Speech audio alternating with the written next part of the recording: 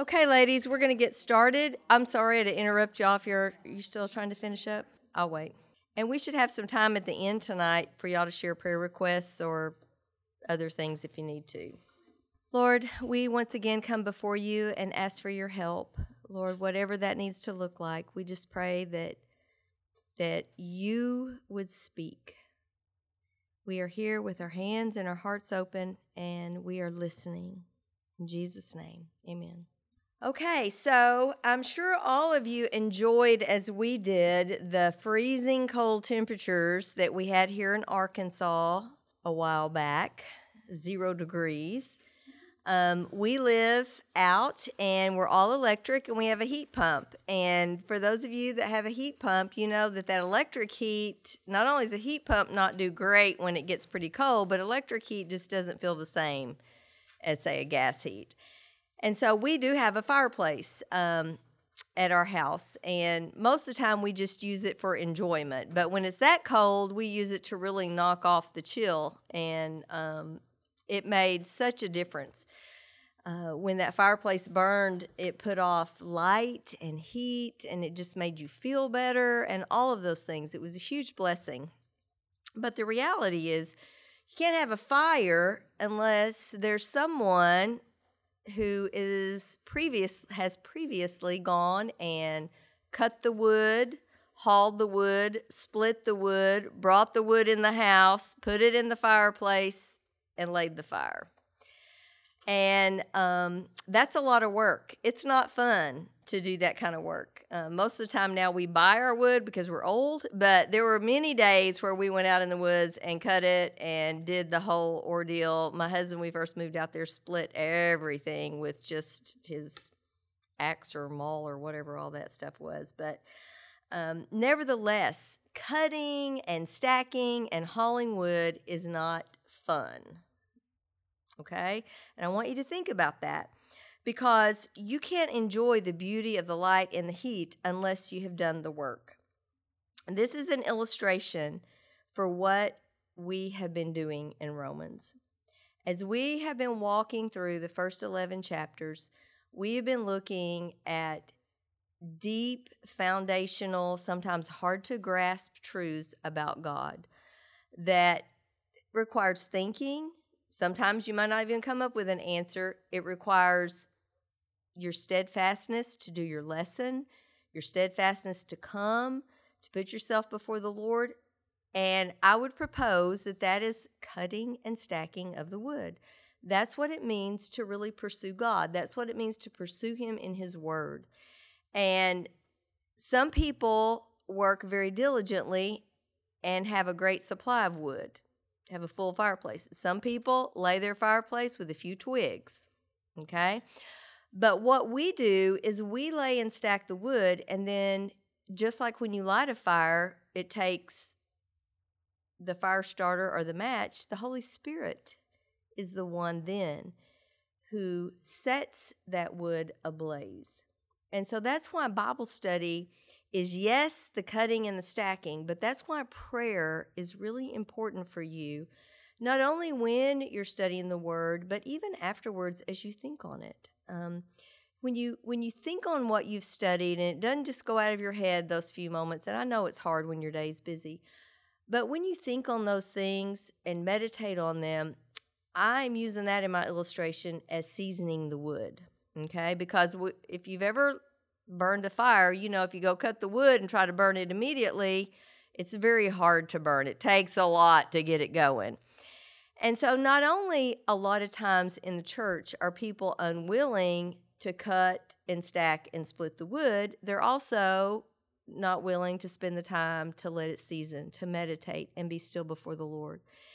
And so they may do nothing and show up on Sunday morning and expect the fire to fall. Now, don't get me wrong. God does interrupt us sometimes, and the fire can fall, and it can set that twig ablaze or that green wood or whatever it is, but that's the exception, I would say.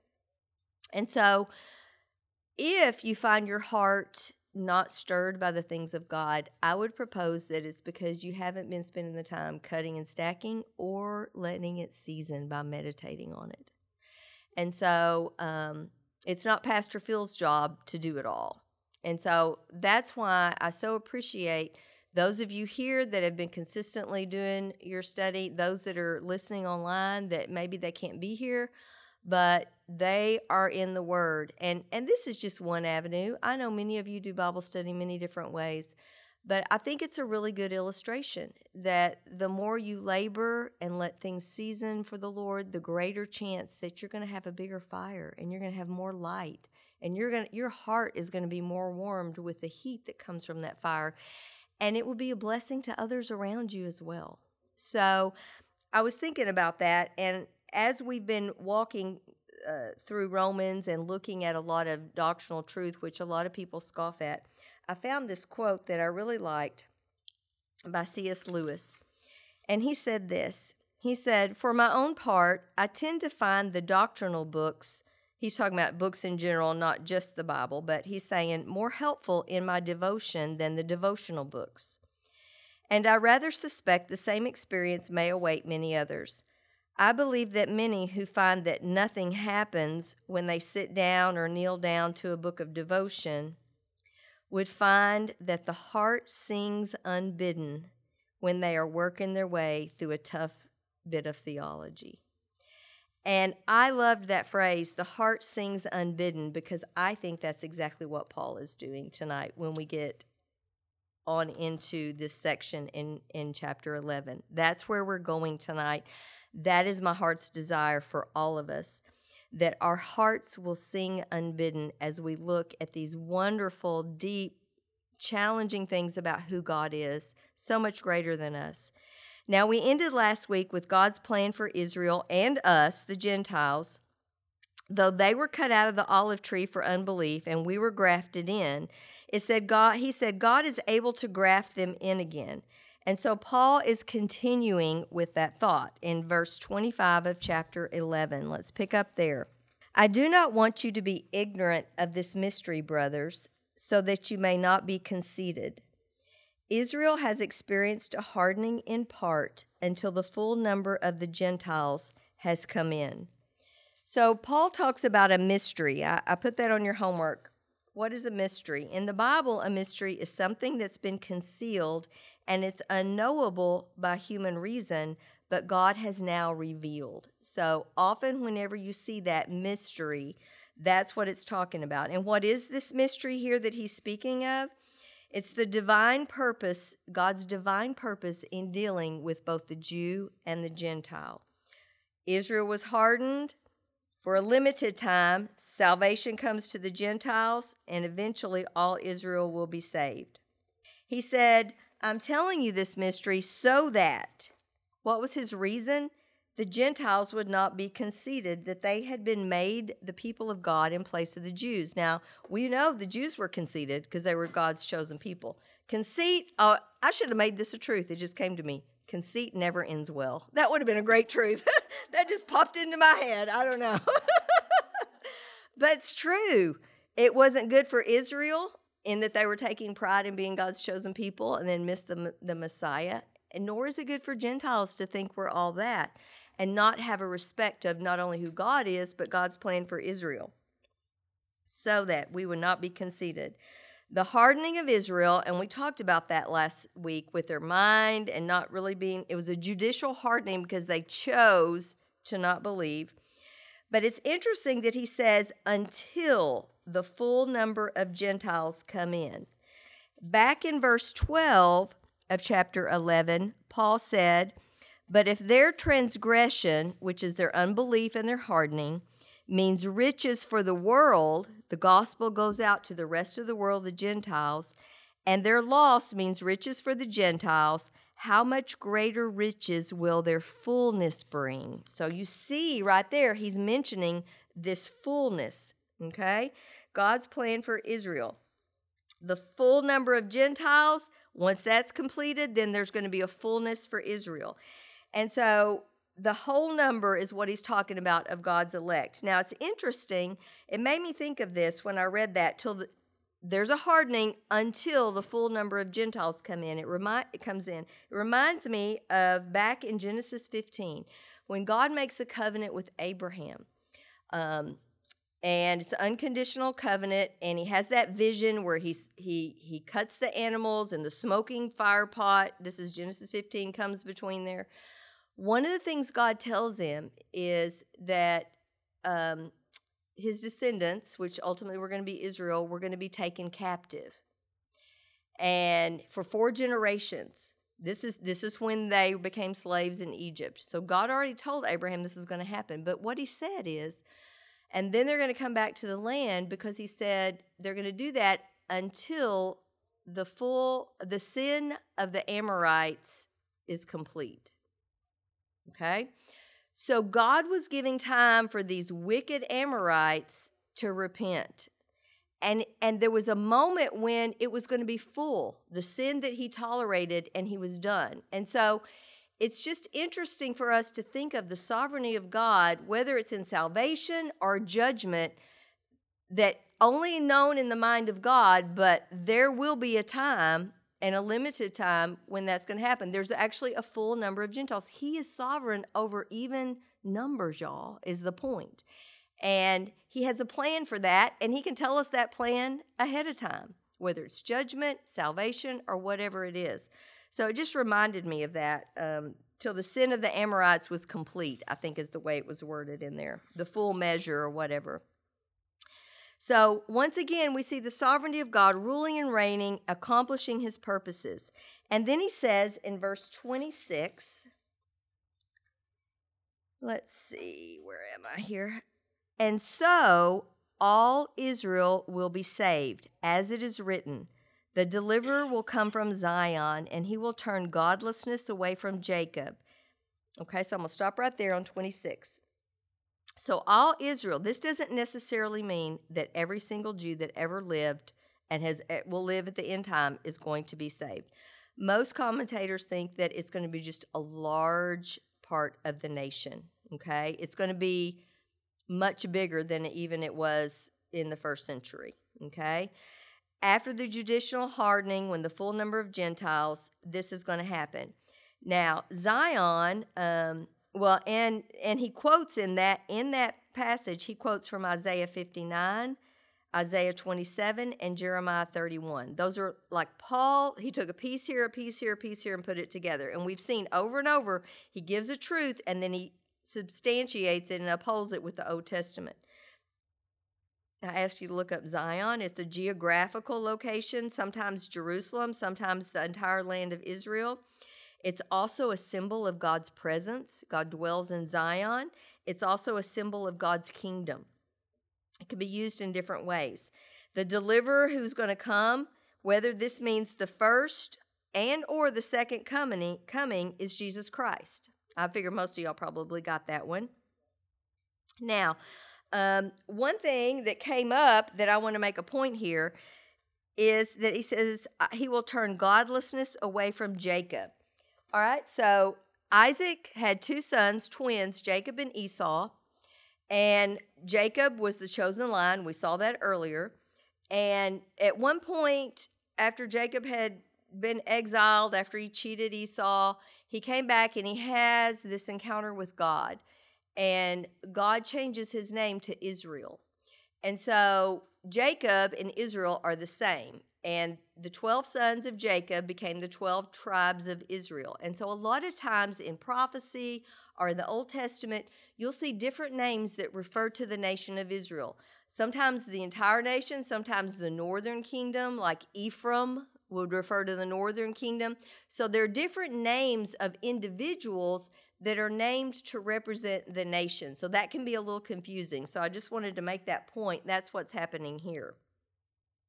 But what's interesting about Paul's interpretation of this, about how all of Israel will be saved, is it gives us insight into other promises in the Old Testament. And I'm not going to read all these. I'm going to give you a synopsis, but you might want to write these down. There's a text in Jeremiah 16, 14 through 16, where God makes a prophecy that Israel is going to return to the homeland. Okay? That's one thing. Jeremiah 32, 36 through 40 is where he promises that they're going to serve God with singleness of heart. Okay? That's another thing that intimates that there's going to be a huge returning of Israel to the Lord at some point. Hosea 1:10 and Hosea 2:21 through 23. This is where Hosea is an example. A lot of prophets had to live out the prophecy, and he has these children with Gomer, the whore, the prostitute, not really prostitute, just a whore because she was unfaithful. And so the children that he has with her are named according to prophecy of Israel: scattered, not my people, not loved, but then he says in that place they will be called loved by the Lord. So that's going to be restored. That's another indication that there's going to be a restoration. And then that was Hosea chapter 1 verse 10, and then also Hosea chapter 2 21 through 23. That's specifically the naming of the children, which was symbolic. Then in Zechariah chapters 12 through 14, I guess that's chapters 12 through 14. I don't know, I have 12 through 14. This is a wrap-up of all history, and this is where it talks about how they're going to look on the one they have pierced and mourn, talking about Israel. They're going to see Jesus for who he was, and they're going to grieve over their unbelief. And it's also where the Lord is going to descend on the Mount of Olives, and it talks about all the Jews becoming holy. Okay? So go back and read those, and all of those inspire some kind of restoration that we have not seen. So they are connected with what Paul is saying, that the Jews eventually are going to be restored in a great group in some way. Now, we don't know all the details of that. Prophecies like that. But it's important for us to keep that in mind. He talks about his covenant with them in different places where he's going to take away their sins. That's only done in Jesus. And so, therefore, even though all Israel be saved, they still come the same way, through belief. There are one people of God, and it's through Jesus Christ, through the sacrifice, both for the Jew and the Gentile. It's just a matter of when it happens, but the way is the same. And so, as Paul sums up Romans 11, he wants us to feel appropriately small in the presence of a sovereign God. So he goes on in verse 28, and he says, as far as the gospel, he's talking about Israel, as far as the gospel's concerned, they're enemies on your account because they're not believing. But as far as election is concerned, they are loved on account of the patriarchs. God made covenants with the patriarchs, Abraham, Isaac, Jacob. And they are going to be loved as a people because what it says in verse 29, for God's gifts and his call are irrevocable. That is a powerful verse. Here it's in the context of Israel, but it didn't qualify it, did it? It didn't say God's gifts and call to Israel are irrevocable. God's gifts and calls are irrevocable. That's powerful for us, y'all, because he has called us. He has gifted us with his Son, his Spirit. Nothing can change that because God is unchanging. His plans for Israel are unchanging. And so I want to take just a second here, and I want us to think about the nation of Israel. And before I go into that, I want to say this. There are people in the church through time and still today that believe in what's called replacement theology. And we've already seen how we have been grafted in, and we are heirs of many promises, and we have great promises just as believers. But replacement theology says that, Israel didn't believe, so they've been set aside, and all the promises to Israel are now for the church. Which, in part, that is true. But what do you do with what Paul is just teaching us about so all Israel will be saved and how their riches are for the world when they come to belief? I can't tell you how all that's going to work out, but in my opinion, this tells me that God still has a plan for no other reason because of the promises he made to the patriarchs. So in some ways, yes, we are in the vine and we are enjoying those promises now. But nevertheless, in some way, I do believe God still has a plan for Israel, just from the passages that we're talking about. But think about Israel. So Israel has survived 4,000 years as a distinct people. It's striking. And let me tell you why. Well, not even before AD 70, when the temple was destroyed and they were scattered by the Romans. Before that, you had the Syrian captivity, the Babylonian captivity. Some came back, some didn't. That began the scattering. And this went on, and she was scattered until the 47, 48, depending on when the decree went out and when they actually moved back in. Okay, 19 centuries, y'all. No homeland, spread among the nations of the earth, 19 centuries. And yet, she kept her language, her culture, eventually was restored to her land after World War II. Israel population is 0.2% of the world. 0.2% of the world. And yet, let's think about, is not Israel always the center of what's on the world scene? Political, conflict, she's hated. She's so hated. We're seeing it in a big way right now, are we not? From a war that came about, even before the war, still hated. Do you ever wonder why? Why do people hate Israel so much? My personal view is there's something much bigger in the heavenlies going on between Satan and God's promises in Israel that makes sense with such a small nation. Nor does it make sense that they have been restored to their homeland and are actually a nation again. Now, don't get me wrong, they are a secular nation. Not only are they not Christians, they, for the most part, most of them don't even live up to Judaism like it is in Scripture.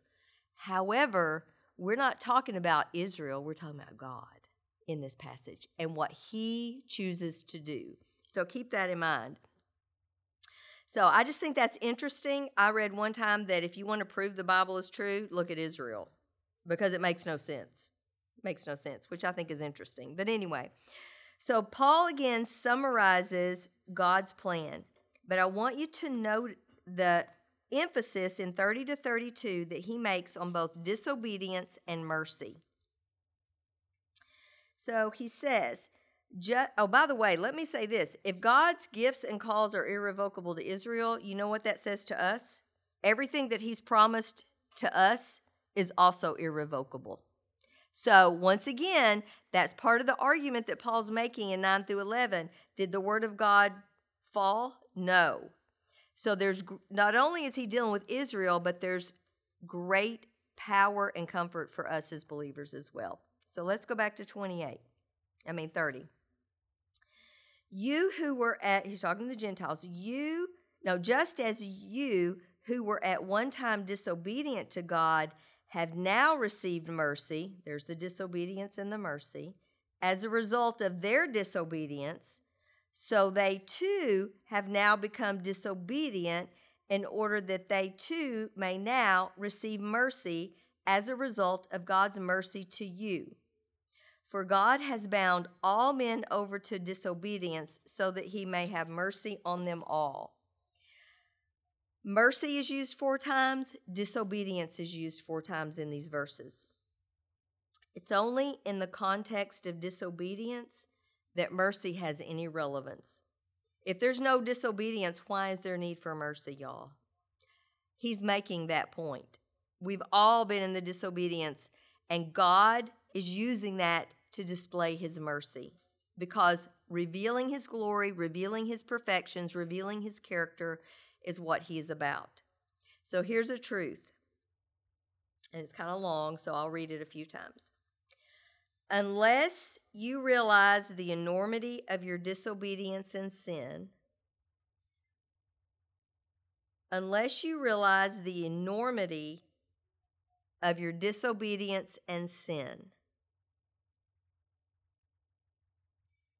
you will not appreciate the greatness of God's mercy.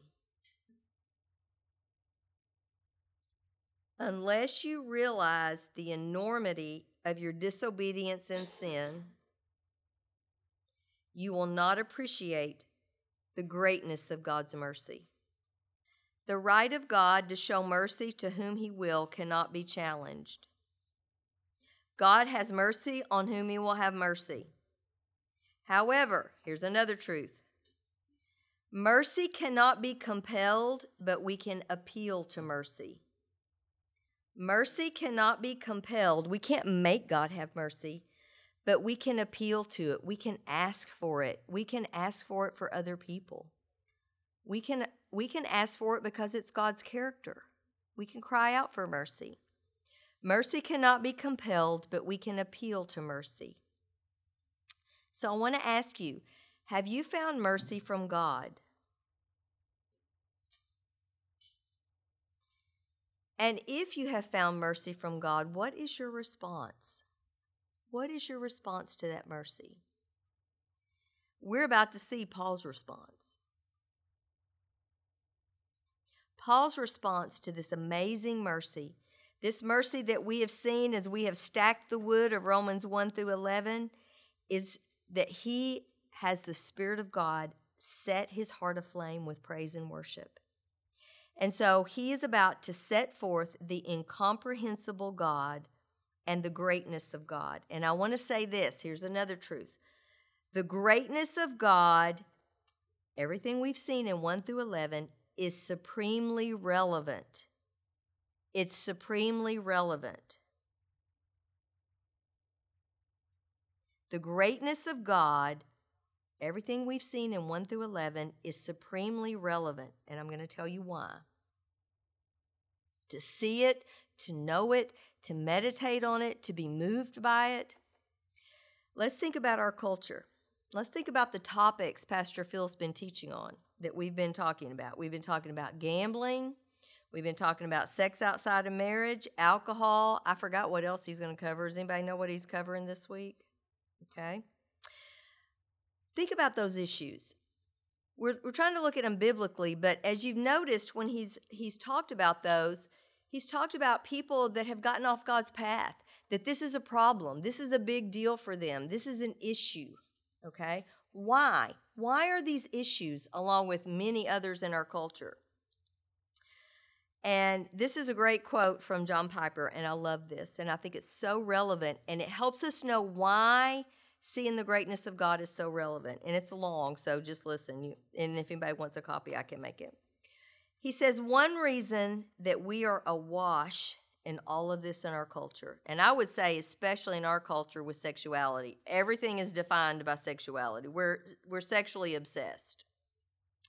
But nevertheless, there's other issues as well. One reason we're awash of all of this in our culture and in our own lives, and why we are intellectually, the reason is we are intellectually and emotionally disconnected from infinite, soul-staggering grandeur.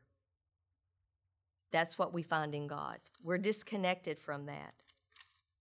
We're drowning in a sea of the trivial. The human heart was made to be staggered with terrifyingly joyous dread and peace by an infinitely untouchable yet embracing God. Isn't that what we've seen in the paradox of who God is? It's inevitable that a heart made for this, but drowning in the trivial, would reach out for whatever buzz it can get. The deepest cure to our pitiful addictions is to be staggered by infinite holiness, wrath, justice, truth, and the mercy of an unchanging sovereign God. We are meant to be staggered by that, y'all. And my prayer for myself and for y'all is that is what's happening as we're walking through Romans. It reminds me of what C.S. Lewis said, the heart sings unbidden. What a beautiful thing when we are staggered by the greatness of our God. And so Paul begins to express his heart singing unbidden, and I'm going to read 33 through 36, and then we're going to talk about it. Paul says, "Oh, the depth of the riches of the wisdom and knowledge of God! How unsearchable his judgments and his paths beyond tracing out! Who has known the mind of the Lord, or who has been his counselor? Who has ever given to God that God should repay him? For from him and through him and to him are all things. To him be the glory forever. Amen. That is Paul's response to not only the greatness we're talking about with Israel and the Gentiles, but everything that we have seen in Romans. And so he starts off, just the fact that he starts like, oh, just oh, y'all, says a lot. Oh, the depths. We can never get to the bottom of who he is and his greatness. Now, my translation says the depths of the riches and wisdom. But there's different views on, is it the depths of the riches and wisdom, or is it the riches and the wisdom and the depths separately? Okay, the knowledge, is it the riches separate, like the depth of the riches is one thing, the wisdom and the knowledge, like three separate things we're looking at? Or does riches modify wisdom and knowledge? There's different views on that because of how it's written in the original. But either way you want to look at it, you can see that we're talking about God being beyond us, okay? He has got inexhaustible riches, which one writer said, if you can make anything out of nothing, how much riches is that? Not just what he already has that he's made. He can make anything out of nothing. I mean, that's about as rich as you could get, right? So riches are inexhaustible. His wisdom and his knowledge are inexhaustible. The depths are so great, we cannot get all the way to the depths, okay? Wisdom is how, knowledge are the facts that you know things. Wisdom is how you use them. So let's take a look where we talk about the wisdom of God. And let's go to 1 Corinthians 1, verse 20 through 24. 1 Corinthians 1, 20 through 24. I'm going to start in 18. Let's back up to 18. 1 Corinthians 1, 18. We're talking about the wisdom of God.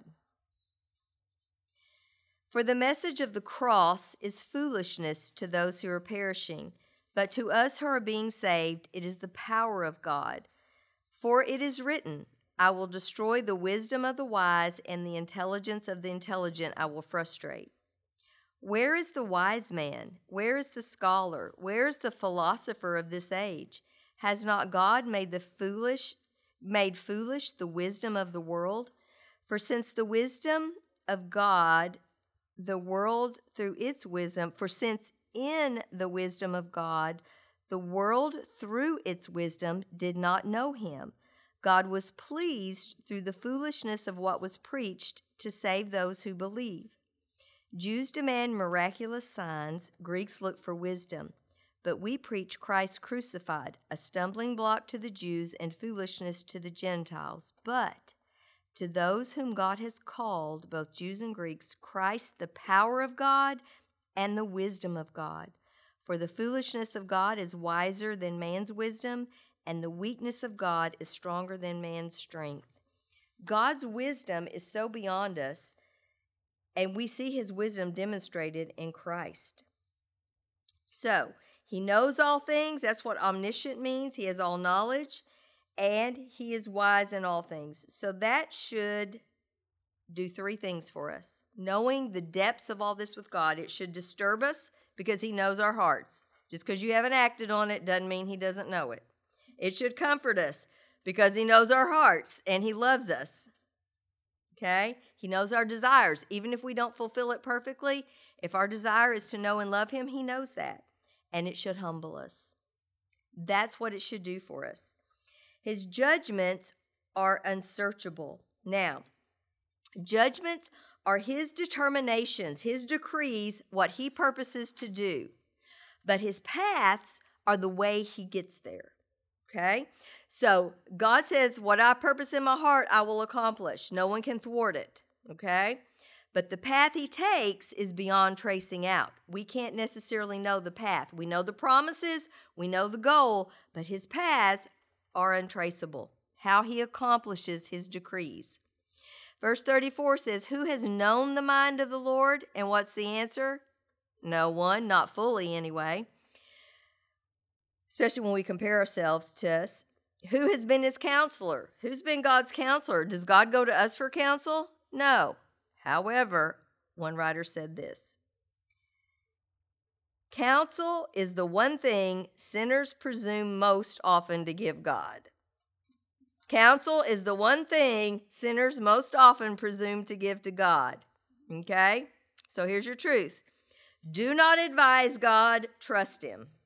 Do not advise God, trust him. He has all the riches of wisdom and knowledge. His determinations are going to happen. You may not understand the paths because they're beyond tracing, but you can trust him. Can't tell you how many times I prayed that prayer. God, I have no idea what you're doing, but I trust you. When I've been really confused and stressed out, or not knowing how things were going to turn out. Who has ever given to God that God should repay him? God owns everything. So no one has ever given to God. Acts 17:25 says, God is not served by human hands. Even your service, ladies, he doesn't have to repay you for that. God is not served by human hands as though he needed anything. For he himself gives to all men life and breath and everything. Everything is from God. So, in verse 34, he quotes Isaiah 40. Okay, look at verse 34. Who has known the mind of the Lord, or who has been his counselor? And then in verse 35, he quotes Job 41. And I want to read you portions of this. So go to Isaiah 40. It's one of my favorite sections in Scripture. I love the book of Isaiah so much. On my bucket list one day, I want to write a study on Isaiah, but I'm probably going to have to be retired before I can do that. But go to Isaiah 40.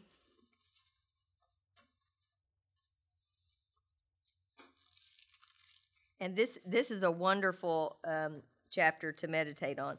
We're going to pick it up at the end of verse 9, because the end of verse 9 says, well, he's talking about lift up your eyes, and he says, here is your God. So I love this passage because just like Paul is getting a vision of God, the depth of the riches of the wisdom and knowledge of God, how unsearchable his judgments, his path beyond tracing out, who's known the mind of the Lord. He's meditating on God. Look what Isaiah says, and we're going to do a couple things here. So we're going to do 10 through 17. He says, here is your God. See, the sovereign Lord comes with power, and his arm rules for him. See, his reward is with him, and his recompense accompanies him. He tends his flock like a shepherd, and he gathers the lambs in his arms, which I love the two arms of God. You got power on one hand, and you got him holding the lambs on the other. Isn't that our God, ladies? He carries them close to his heart. He gently leads those who have young. Who has measured the waters in the hollow of his hand, or with the breadth of his hand marked off the heavens? Who has held the dust of the earth in a basket, or weighed the mountains on the scales and the hills in a balance? Who has understood the mind of the Lord, or instructed him as his counselor? You see that quote? Whom did the Lord consult to enlighten him, or who taught him the right way? Who is it that has taught him knowledge, or showed him the path of understanding? That's really what Paul is alluding to. But look at his picture of the people. Surely the nations are like a drop in a bucket, and they were regarded as dust on the scale, and he weighs the islands as though they were fine dust. Lebanon is not sufficient for altar fires. They were known for their wood, their trees, nor animals enough for burnt offering. Before him all the nations are as nothing, and they are regarded by him as worthless and less than nothing. And it goes on. So the comparison there is who we are, not that we're not important, but compared to God, we are nothing. That is really important for us, because in our fallenness and in our flesh, we have a tendency to want everything to be about us. Everything we view from our perspective, how it affects us, what we want, how we see it, on and on it goes. But we end in 36 with the paradigm shift. For from him and through him and to him are all things. To him alone be the glory forever.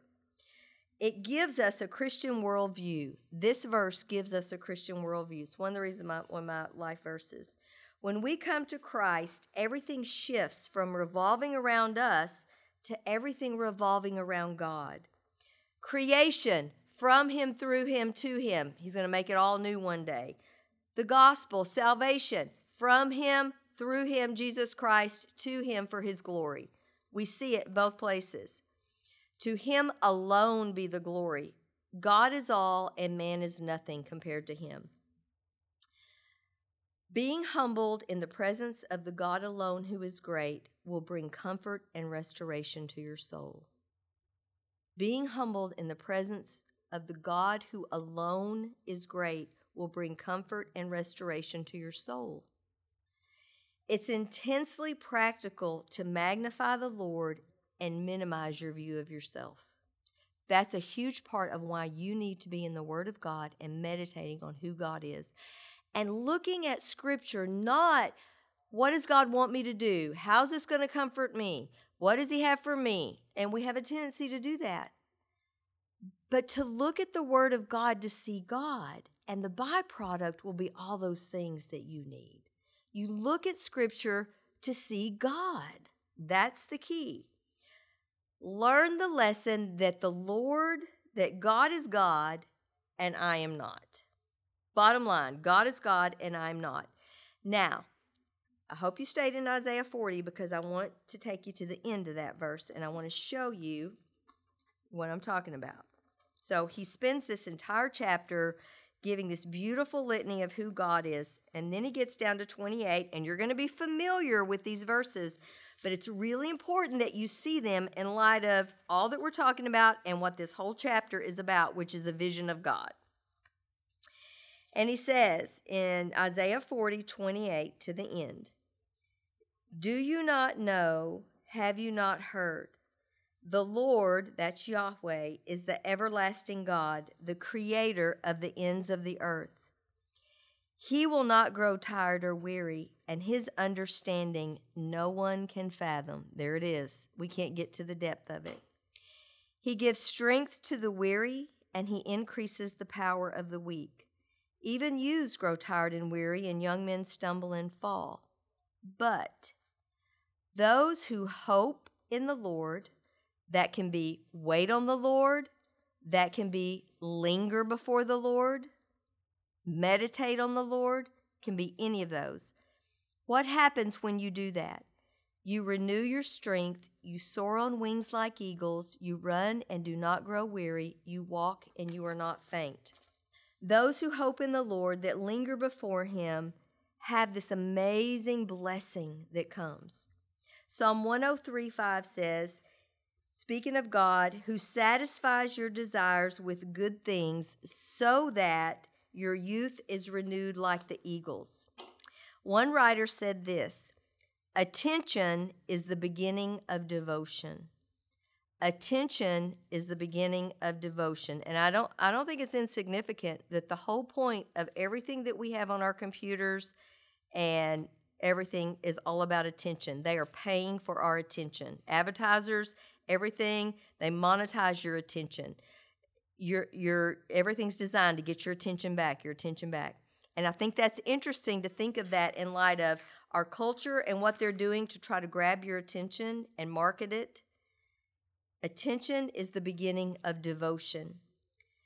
So, in light of that, in light of what we've talked about as far as seasoning our wood, looking to God, meditating on who he is, knowing that those who wait on the Lord, hope in the Lord, linger before the Lord, which is meditating, are going to renew their strength. That is the good thing. The thing that we want, that we need to press on, is found in his presence, turning our face to him and setting our gaze upon him. So may we commit this week to linger before the Lord. Let the word of the truths that we've been learning to season and just soak our souls in all the many perfections, many that we can't fully understand because, oh, the depth. Oh, the depth. That's all we can say. How many times have you thought that? Oh, the depth. But that doesn't mean that our hearts can't sing unbidden.